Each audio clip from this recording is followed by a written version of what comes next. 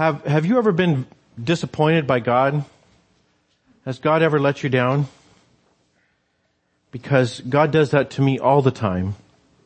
And if that's never happened to you, and you're a follower of Jesus, I want to congratulate you on your decision to follow Jesus and warn you that that's coming eventually. Sooner or later, God will disappoint you, and it's just a matter of time until He does. But the good news is Palm Sunday is a special holiday that's set aside in the church for people who are disappointed with God or who are about to be disappointed with God, because that's what's going on Palm Sunday.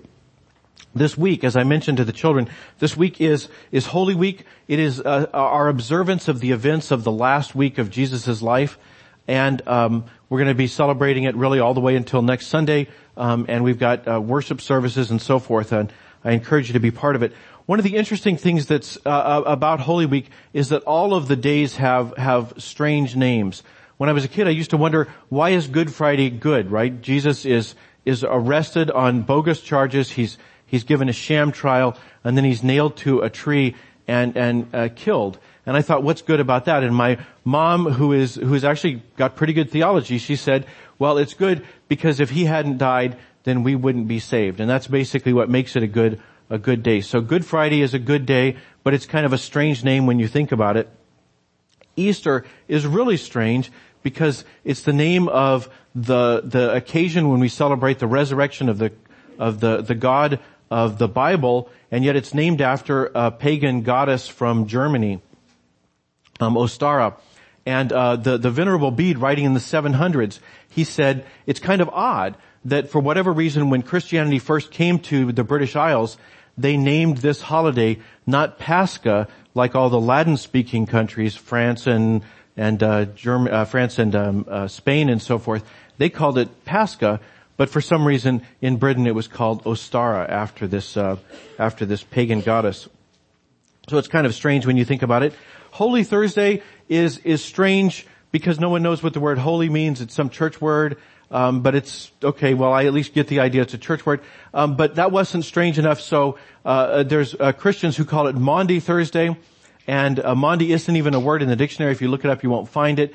It's a contraction of two Latin words, mandatum novum, and it has to do with, during the Last Supper, Jesus gave his disciples a new commandment, a novum mandate. So Jesus gave the disciples a mandatum novum, or Maundy, because that's a mouthful. So Maundy Thursday, another strange name, and Palm Sunday is a strange name when you think about it.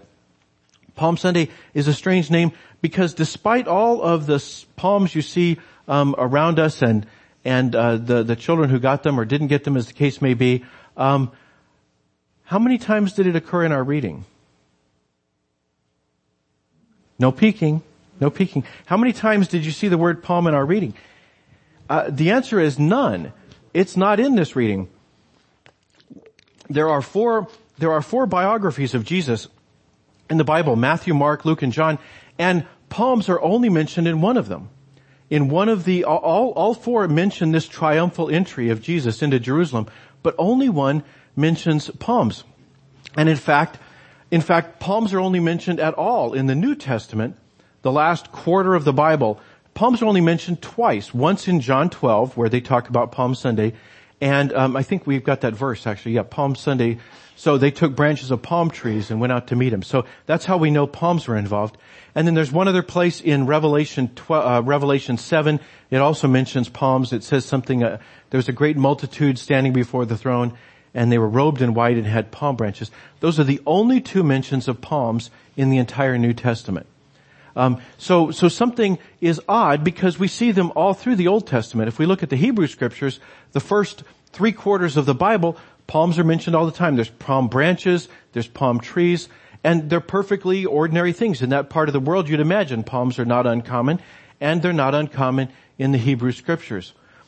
So what happened? Why did palms suddenly become uncommon in the period of time between the Old Testament and the New Testament? The reason is that something happened. Palms took on a new meaning. They had just been kind of a branch of a tree until this thing that happened. And when that happened, they acquired a whole new meaning. And it is that new meaning that helps us understand what's going on on Palm Sunday. And to help us understand what's going on, I got two readings from the books of the Maccabees. These are part of their ancient writings. They go back further than the New Testament, so they predate the time of Jesus, but they're not part of our Bible, and they're not part of the Jewish Bible. So Jews do not believe them to be inspired scripture. Neither do Protestants. There are Christians who understand them to be part of the canon of scripture.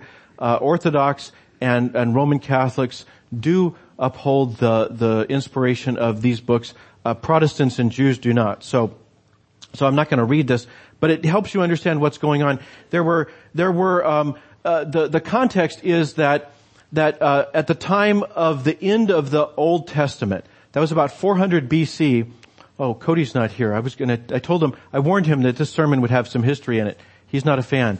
400 BC, Israel was a province of the Persian Empire. And they were a small frog in a very big puddle, and they were just kind of a corner of this empire. And that lasted until Alexander the Great was born, and he conquered the ancient world, and he conquered the Persian Empire along with it. And when he did, he turned Israel from a Persian province into a Greek province, but otherwise things didn't change. And then Alexander ran out of worlds to conquer, so he died in Afghanistan, and his top three generals, split up his empire between them. And one of them that got the part with Israel in it. And that became a new, smaller empire all by itself. And Israel was a province of that empire. That lasted for about 200 years until there was a family of priests in Israel who said, we've had it with these foreigners. And instead of doing what they're supposed to do, offer the sacrifices to the pagan gods, they said, no, the God of our ancestors demands we behave differently. And they were called the Hyrcanus family, but they're best known for a member of the family named Judas Maccabeus. That was his nickname. Maccabeus means the hammer. And I love that nickname, Judas the Hammer. And what Judas the Hammer did, along with his brothers Simon and John and some others, is they threw off this foreign government. And so there was another period that lasted about 100 years when Israel was an independent country again. It was a small country, but at least it was independent. And then the Romans came in, and a guy named Herod married into that family that had been running the country for 100 years. He married into the family, and then he became a governor under Rome. So kind of a complicated history. But there was this event where Judas Maccabeus and his family had been involved in this war of revolution to get rid of the occupying country. And the books of the Maccabees tell us about that. I'm not going to try and describe this all, but if you look at verse 51 of 1 Maccabees 13, it says, on the 23rd day of the second month, in the 171st year, the Jews entered it with praise and palm branches, with harps and cymbals and stringed instruments, with hymns and songs, because a great enemy had been crushed and removed from Israel. And then in the second book of the Maccabees, we read how Maccabeus, that's the hammer, and his followers, the Lord leading them on, recovered the temple and the city. They pushed out the foreigners for the last time. They tore down the altars. They purified the sanctuary. And then they prayed the Lord that they would never again make the mistakes that got them in this place in the first place. But if they should ever sin, they'd be disciplined by him, not by foreigners. And so they purified the sanctuary, and they celebrated it. This is verse 6. They celebrated it for 8 days with rejoicing in the manner of the Festival of Booths. In the Festival of Booths, that happens in September.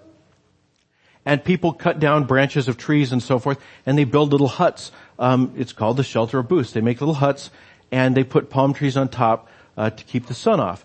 And that's what normally happened in September. And this is happening in April or May, and they're saying, hey, we're going to celebrate this in the manner of the September thing. So we're going to cut palm trees, and we're going to use them to celebrate what? They offered, celebrate in the manner of the Festival of Booths, therefore carrying ivy-wreathed wands and beautiful branches and also fronds of palm, They offered hymns of thanksgiving to him who had given success to the purifying of his holy place. Such then was the end of Antiochus, he was the emperor, who was called Epiphanes. So they got rid of this foreigner for the last time, and for 100 years they were actually an independent country. So now, flash forward another 100 years after that, about the time of Jesus. Jesus comes into town and people start waving palm fronds. It has a whole different meaning. It's not just a happy occasion. They're saying Jesus is the guy who's going to do just like Maccabeus did. Jesus is the new hammer. He's come to town to kick the Romans out. That's what's going on. That's what they were expecting. They had seen Jesus do miracles across the Holy Land. They'd seen Jesus bring Lazarus back to life. They knew that God's blessing was on him. They knew he was the Messiah, the king that God had promised. And naturally, they thought a king would kick out the foreigners. This new king would kick out the foreigners, and they would have a new period of independence, just like with Judas Maccabeus. So they were waving their palm fronds. It's easy for us to understand how frustrated they must have been later in the week when Jesus did not go along with their agenda. Jesus was working out his own agenda, and they felt tricked. They felt that he had somehow pulled the wool over their eyes, that he had fooled them into supporting him at risk of their lives. I mean, if the Romans had caught them waving the palm fronds around, they could have been crucified. And so they feel frustrated. They feel that Jesus has played a trick on them, that Jesus has promised them one thing and delivered so much less. That's why they were in the crowd on Friday screaming, "Crucify him," because Jesus had fooled them. That's what they thought. Now, it's easy for us to say, how dense could people be? But we're looking at it from this side of the resurrection and 2,000 years of understanding. But when we read the scriptures, we see everybody was completely missing the point here. Everybody in the crowd, all of his disciples, even his family, didn't understand what Jesus was up to. Nobody understood Jesus that day. And that is why we're like them, if we've ever been disappointed by God. Because we may understand Jesus, we may understand Palm Sunday. We may not have aspirations to be freed from a foreign government, but we have aspirations. We have things that we wish God would do, and God seems slow in doing them. We wish that God would help us to sort out the situation with our job. We wish that God would somehow help us to figure out what to do about our job, or maybe our school. We wish that God would somehow intervene in the area of our finances and make the money go further or last longer, or both. And God doesn't seem to get behind our agenda. We wish that God would help us with our relationship, or maybe help us start a relationship, because she's really cute. She doesn't know I exist. I really want to date her, but God isn't arranging us to bump into one another the way I was hoping. God is disappointing me. Or maybe it's our health. Maybe we're hurting. Maybe somebody we love is hurting, and we wish God would get involved in that, and God doesn't do it. So if Palm Sunday isn't a day of anything else, it is a day for people who are disappointed with God. The problem is that, like that crowd, our prayer is, God, here's what I want. My will be done. That is our prayer, and it's a perfectly reasonable prayer. We tell God, this is what we want. The danger is if we become frustrated when God doesn't get behind our agenda. Jesus says, as he comes into the village, he cries. There's only two places in Scripture where Jesus weeps. One is when his friend Lazarus dies, and he goes to the grave and sees the grave. Jesus weeps there. And then this place where he comes near the city, he weeps over it, saying, "You've misunderstood. If only somehow you could understand what God is doing here." He says, "If you, even you, had recognized on this day the things that make for peace, but they're hidden from your eyes. Indeed, the days will come upon you when your enemies will set up ramparts, and they will hem you in, and they will destroy you. And sure enough, 40 years later, that's what happened. The Romans crushed a rebellion. Somebody came in, and unlike Jesus, he wasn't the Messiah. But also unlike Jesus, he said, it's time to throw out these foreigners.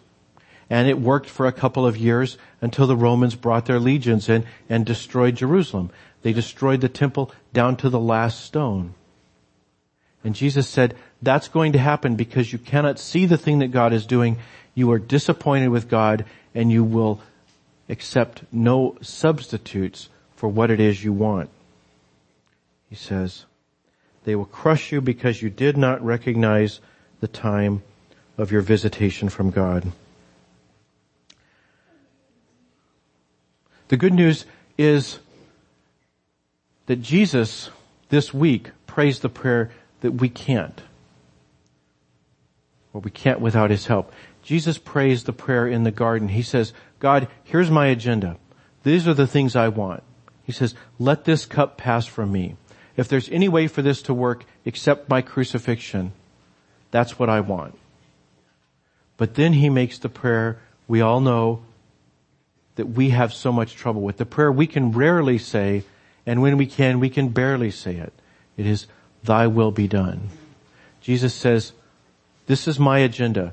But instead of asking God to get behind his agenda, he says, Lord, you've heard what I want, but I want to be part of your agenda.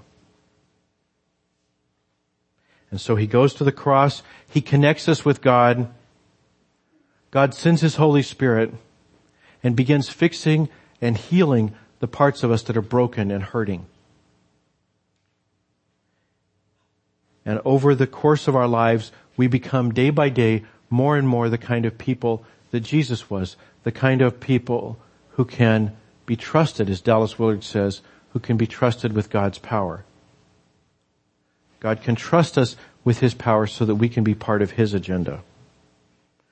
The lesson of Palm Sunday is that God is not a genie. God does not grant our wishes, because too often our wishes would result in us hurting others or even ourselves. And the other lesson of Palm Sunday is that it's okay to have an agenda.